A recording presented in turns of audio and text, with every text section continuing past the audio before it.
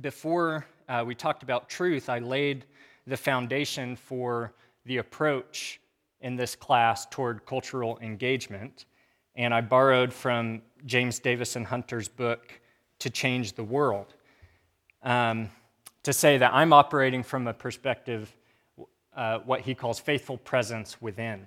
So he talks about 3 different strategies Christians have had in North America toward cultural engagement, and he calls them defensive against, relevance to, and purity from. And the best strategy, he argues, is what's called faithful presence within. So that's a helpful framework as we discuss this class, and I think it's especially helpful as we think through politics and Christianity. Ultimately, when we are talking about politics and faith, really what we're getting at is how do I live faithfully as a Christian in the political arena? How does my faith inform my politics? How should Christian faith lead me to engage in what some might call civic duties? And we should rightly recognize that this conversation today is specific to our context in 21st century America. So politics and the Christian would be a very different discussion for the early church facing persecution under Nero. Politics and the Christian would be a very different conversation for Christians living in China or Iran or the United Kingdom today, for that matter. So this is focused on our American context. So with that said, I'm not conflating American democracy with Christianity, but that's simply where we find ourselves. So our context is going to shape the way we think about this. So I want to start by saying the polis is sick. So the polis is a Greek word for city. So if you've been to Focused On, I know Rodney back there, we call the police security polis, but not that kind of polis. Polis is the Greek word for city, and basically it means our life together in common. So let me tell you how I've structured today's talk. First, I want to diagnose some of our political ailments. And there are a lot of things that I could have picked to talk about today, but I've just chosen 3. And they're not meant to be exhaustive. And keep in mind, this is specific to our context, specifically here at an evangelical Baptist church in North America. And the 3 political ailments, we'll go into detail about what these mean, are political ultimacy, and I'll define what that is, the politicization of evangelicalism as a term. So is it a political movement, or is it a religious movement? What is it? And then Christian nationalism. So we'll talk about what that is as well. Now, you might notice one glaring issue that's missing from this trifecta, identity politics. Come on, aren't you going to talk about identity politics? And the answer is yes, but not today. We're going to talk about that later, March 16th, when we talk about race and critical race theory. And I think it fits into that discussion better than it does today. So first, I want to address some of the issues, and then we'll move to a constructive biblical way forward for thinking about Christian political engagement. So the first step is political ultimacy. And if something is ultimate, it's seen as the final or the highest good, the highest value. And so the Christian would confess God as ultimate. Herman Bavinck is a theologian, and the first sentence to one of his books says, "God and God alone is man's highest good." I love that sentence. I think it's great. But political ultimacy would see this worldly concerns and realities as ultimate. And so politics is not content with second place. It always wants to be ultimate. It always wants to be first. And Christians, as we think about politics and political engagement, we can have two different attitudes toward politics. One is apathy, and the other is idolatry. And so political ultimacy would be more connected with idolatry. So those are the two attitudes. Politics is meaningless, or politics is everything. And the reality is politics is important, but it's not as important as you think it is, especially in regard to a single election. Now, we live in a time where every election is the most important election of our lifetime. And in my short political life, since I turned 18, I've heard that in every election cycle. So we live in a society where politics is ultimate. And I think that as secularization increases, as the culture becomes more secular, so will political ultimacy, political urgency increases. And there are a number of reasons for that. And the first is, I think religion gives people a sense of identity or belonging. And so in our context, for most of American history, many people have had this sense of identity as they belong to a religious community, however nominal that may be. They belong to a group, and they have a sense of purpose. Their lives and ambitions are oriented around shared common values and commitments. And so what we've seen with the increase in secularization and the rise of the so-called religious nuns, and that's N-O-N-E, not Catholic nuns, but with the rise of the religious nuns, people who don't have any affiliation with religion, is that people feel uprooted and placeless. And so I think that people have turned to politics to fill the place that religion once held in people's lives. And their political party gives them a sense of identity and belonging. And then the party's platform becomes comprehensive for their worldview. And so today, we often talk about tribalism in American society now. And this is why. Because now we're not merely debating policy with people, because policy has become so intertwined with our identity and our values. So then we feel threatened when somebody disagrees with a policy position. So then political disagreement is seen as an assault on our person. So we no longer make a political judgment against somebody's view on a policy, but we make a moral judgment against them as a person. So we say things like, that person is not just wrong, but wicked. That person is evil. And so you see how that's problematic, especially if that's happening in the church. I have friends here at River who have different political views than I do. And that type of contempt for someone else really has no place in the church. And when it happens in the church, it's evidence that your ultimate values, ultimate things are getting mixed up. You're making an important thing an ultimate thing. And that's backwards. That's bad. So what are ultimate things for the church? The gospel, the preaching of God's word, growing in Christ-likeness together, evangelism. And because politics is comprehensive, it's also increasingly urgent. And so the political now is of ultimate value.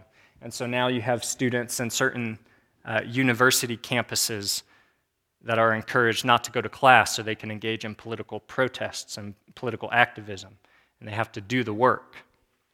Or they quit their job so they can protest or be a social media activist. And you can see how this works, because the thing is, the politics of urgency or the politics of emergency works, however good or bad that is. Because if something is a crisis, well, it gets the funding, it gets money. So everything's a crisis. And then what are we left with? Well, the boy who cried wolf. And so I want to say something that might sound a little counterintuitive, and that is the urgency exists because politics is connected to eschatology. So politics is connected to a vision of human flourishing, to a vision of the good life or a good society.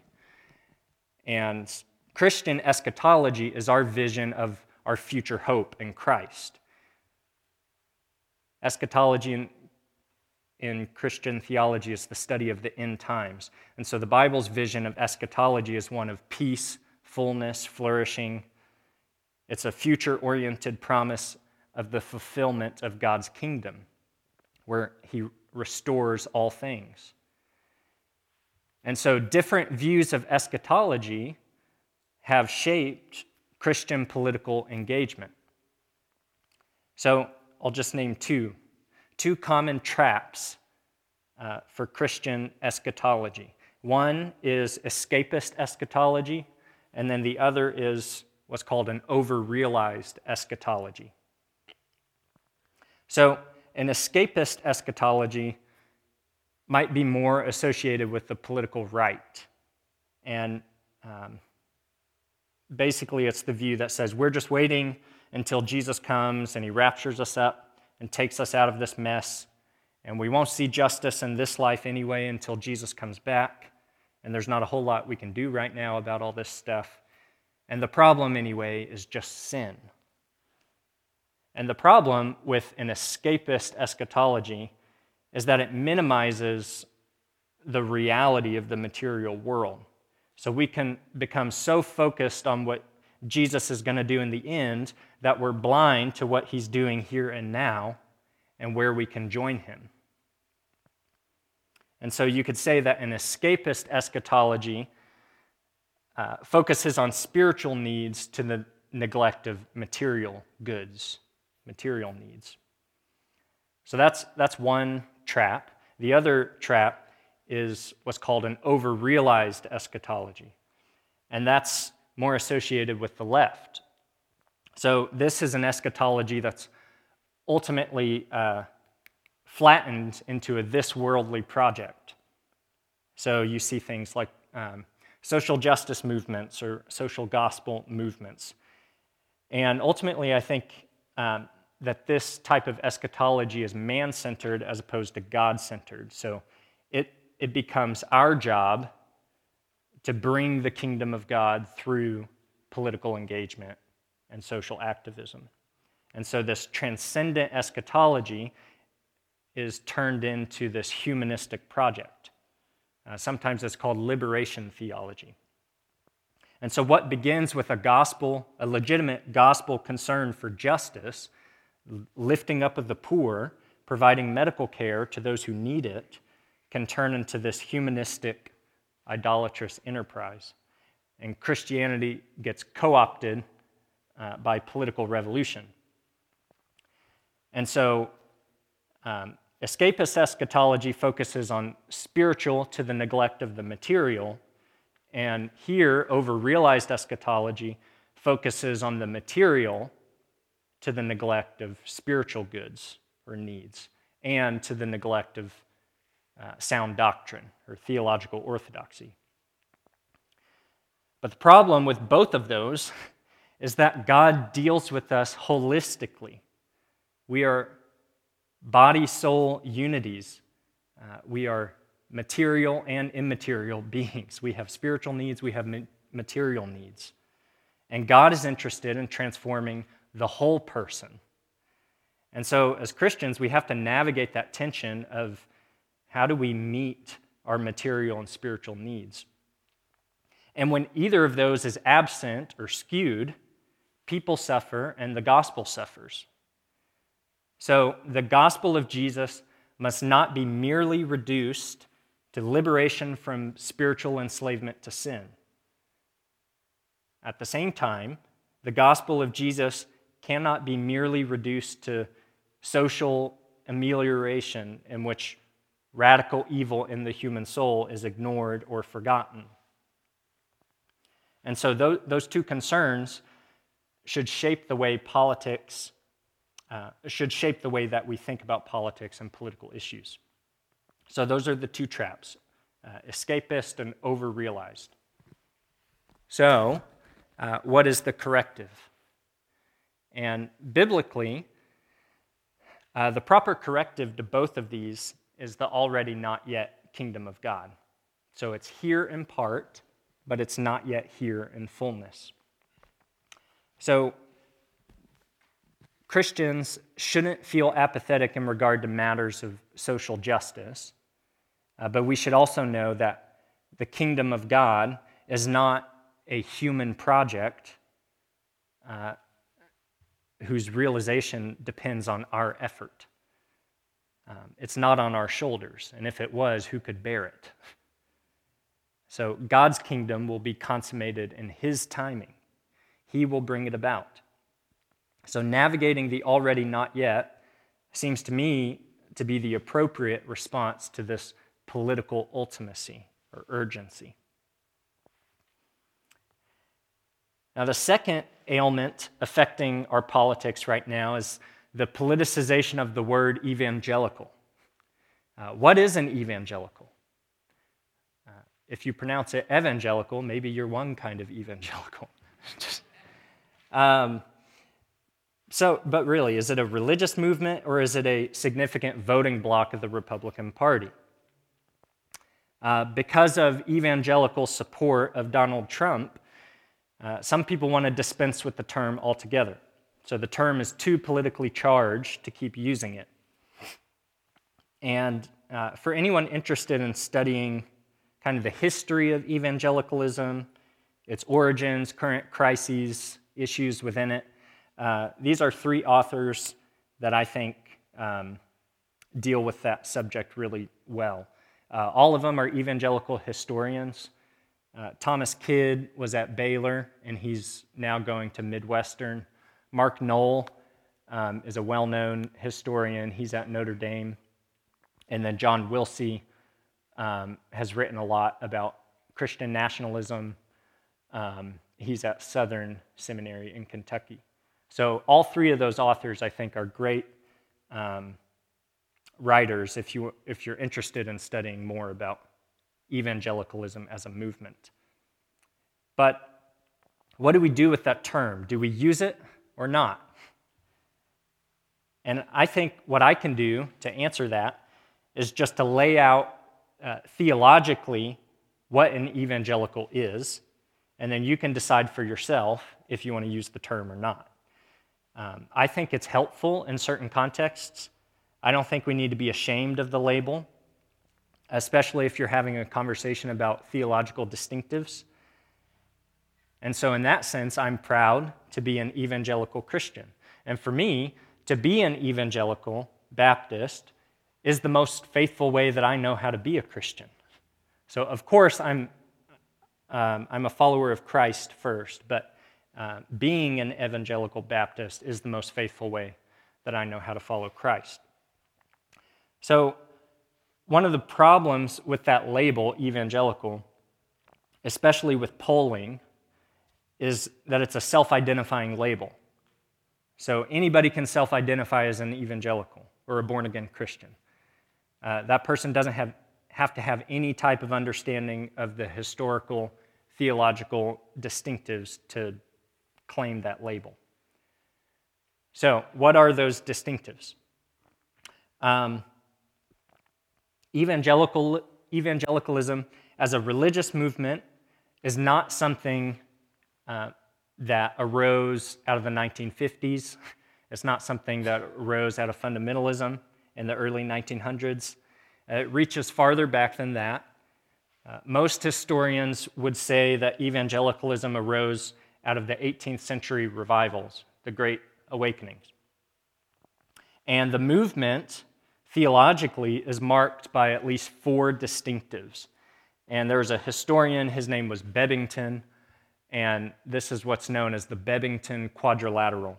And basically, these are four theological distinctives that he characterizes evangelicalism.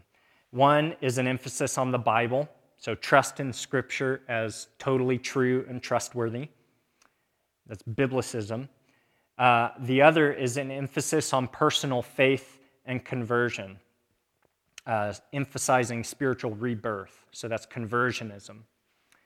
Crucicentrism is an emphasis on the atonement, the crucifixion of Jesus.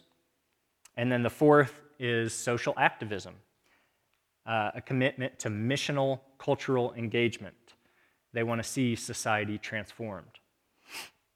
So those are four theological contours of evangelicalism. And some scholars would add a fifth one, and that would be an emphasis on the indwelling of the Holy Spirit. And so evangelicalism is not tied to one particular denomination. So there are evangelical impulses in a host of denominations: Baptists, Presbyterians, Methodists, Lutherans, Anglicans. Evangelicalism is a global movement. And so it's a mistake to conflate the movement, this global movement, with a pretty narrow understanding of how it's expressed in 21st century America. So ultimately, I don't have an answer for you on whether or not you should use the term. I don't care if you do or not. I use it. But you have to define the terms. So when you're having conversations with people, you have to say, well, what do you mean by that? And then you have an opportunity to clarify what you mean. So don't let people carelessly slap around labels and just assume that you're talking about the same thing. The last and third ailment that I think is plaguing our political life right now is Christian nationalism. So again, similar to evangelicalism, I think the question is, who frames the argument? How are we defining these terms? And I think when we hear the phrase Christian nationalism, we can think of a bunch of white people in red hats storming the Capitol. Or, are we simply talking about a love of nation, a sense of national loyalty, duty, what some might call patriotism?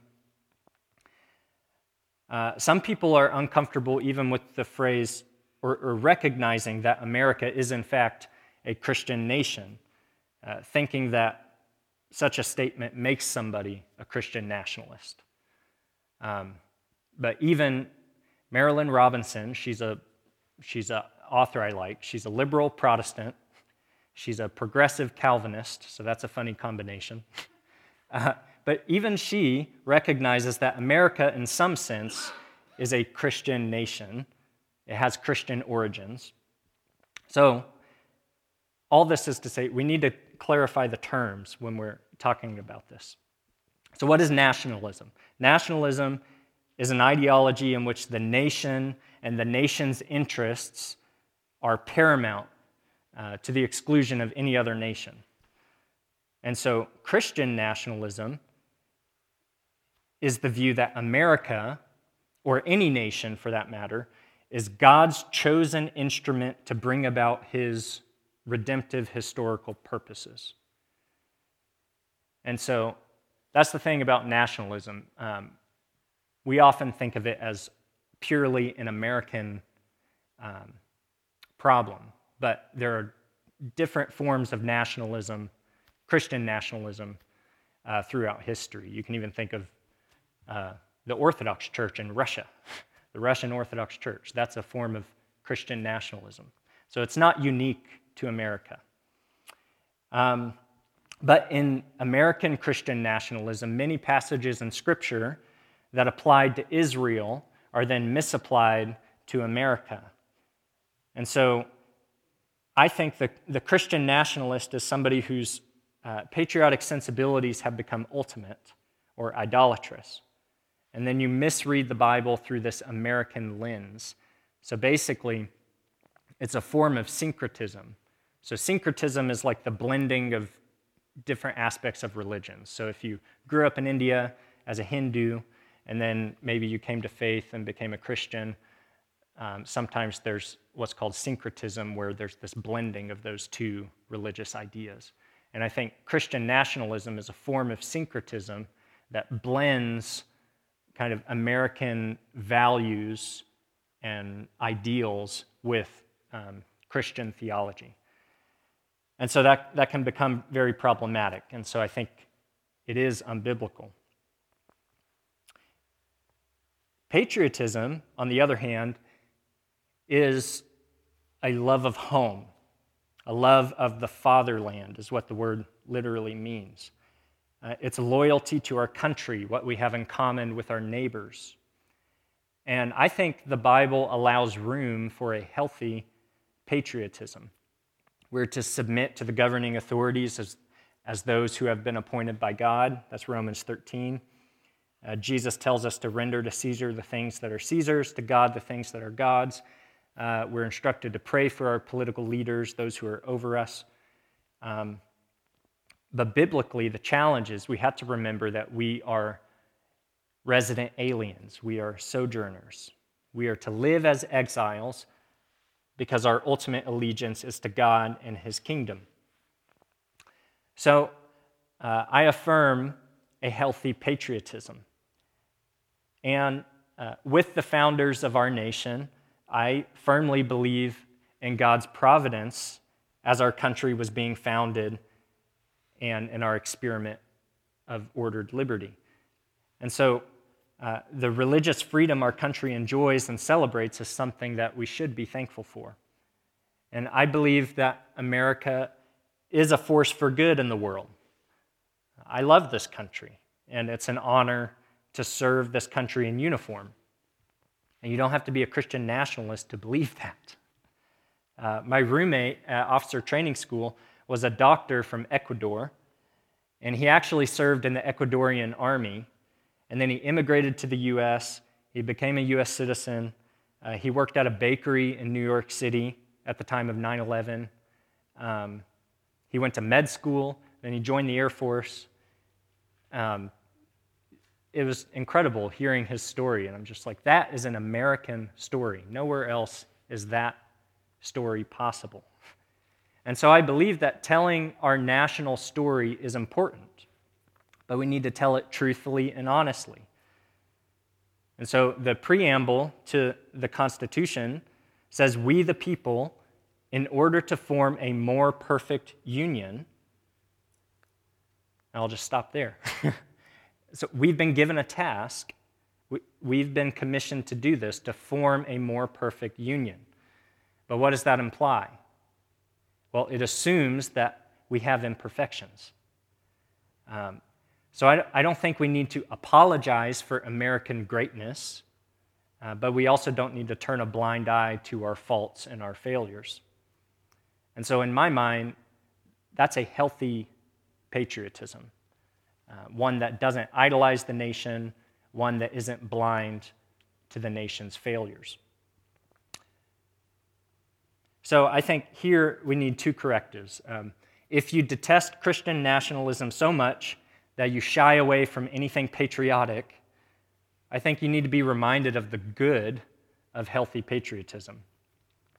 And then I think if you think of yourself as a patriotic person, I do think you need to be honest with yourself and ask when or if your patriotism is actually idolatrous.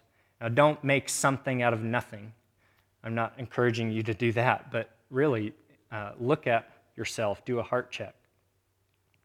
So, there you have it. Those are three political ailments that I think are plaguing our political life right now. Political ultimacy, this politicization of evangelicalism, and then Christian nationalism. So, with the time we have left, what I want to do is just give a brief, constructive way forward for thinking about Christian political engagement. So, as I said, we are pilgrims awaiting our heavenly home. So, in the meantime, we live as exiles in our earthly home in the nation. And so we don't seek purity from the nation as we await God's kingdom. We are to seek the welfare of the city while we are exiles in it. That's Jeremiah 29. And historically, there have been different approaches that Christians have taken to seek the welfare of the city. How does that happen? During the Reformation, basically you had the church who was in charge of the civil government. Or you have maybe the formation of a national church, like the Church of England or the Dutch Reformed Church or something like that. But I think that the best way for our churches to have influence on public life is for the church and the state to be separate. And indeed, that's what the American tradition has given us. So the separation of church and state is a good thing, however surprising that may sound. The separation of church and state is actually addressed in the Baptist Faith and Message. Of course, there are misunderstandings of what that means, especially by people who don't have any religious background. They can misunderstand what that phrase means. So here's what it doesn't mean. It doesn't mean that religion has no place in the public sphere. So the words separation of church and state don't appear in our Constitution. Ironically enough, they're actually found in a letter by Thomas Jefferson to a Baptist community, of all people, where he was explaining kind of the spirit behind the First Amendment.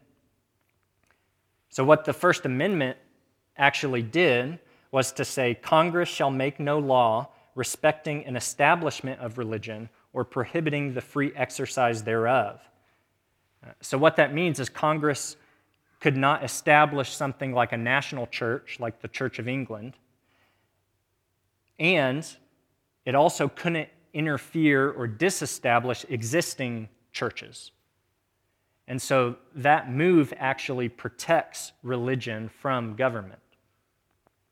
And so this American understanding of the separation of church and state is very different from the country like France, who their official policy is secularization.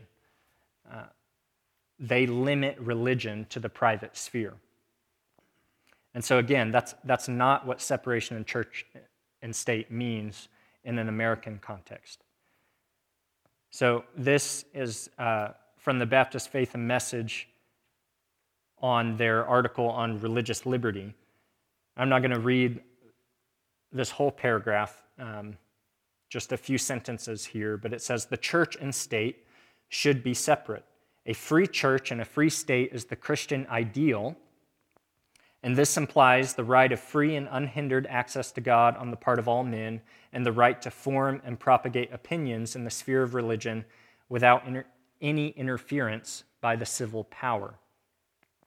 So when the church and the state are separate, it allows churches to maintain their doctrinal integrity. The state is not interfering with the content of our gospel message or telling us what we can and cannot teach. Like, I forget the name of the church in China. Does anyone know? The official church? I don't know. Anyway, the government interferes with that church and tells them what they can and cannot teach. It changes the content of the gospel. And so when the church and state are separate, it allows doctrinal integrity, and then the church is able to focus on making disciples who will live as salt and light in the world and who will live faithfully present in the world.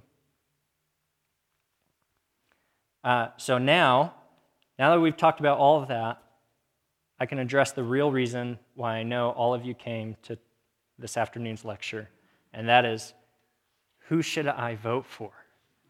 Well, I'm going to tell you. I'm just kidding. I'm not going to tell you that. But what I hope I've done is just given you some things to think about as you think through these various political issues. And I think what you find is sometimes the Christian viewpoint on a specific issue doesn't fit the bill with either political party. And so what happens is then we need to be reminded of, what are we holding up as ultimate? So, like last time, I think we'll just go ahead and stop there, and then if there are any questions, we can talk about them.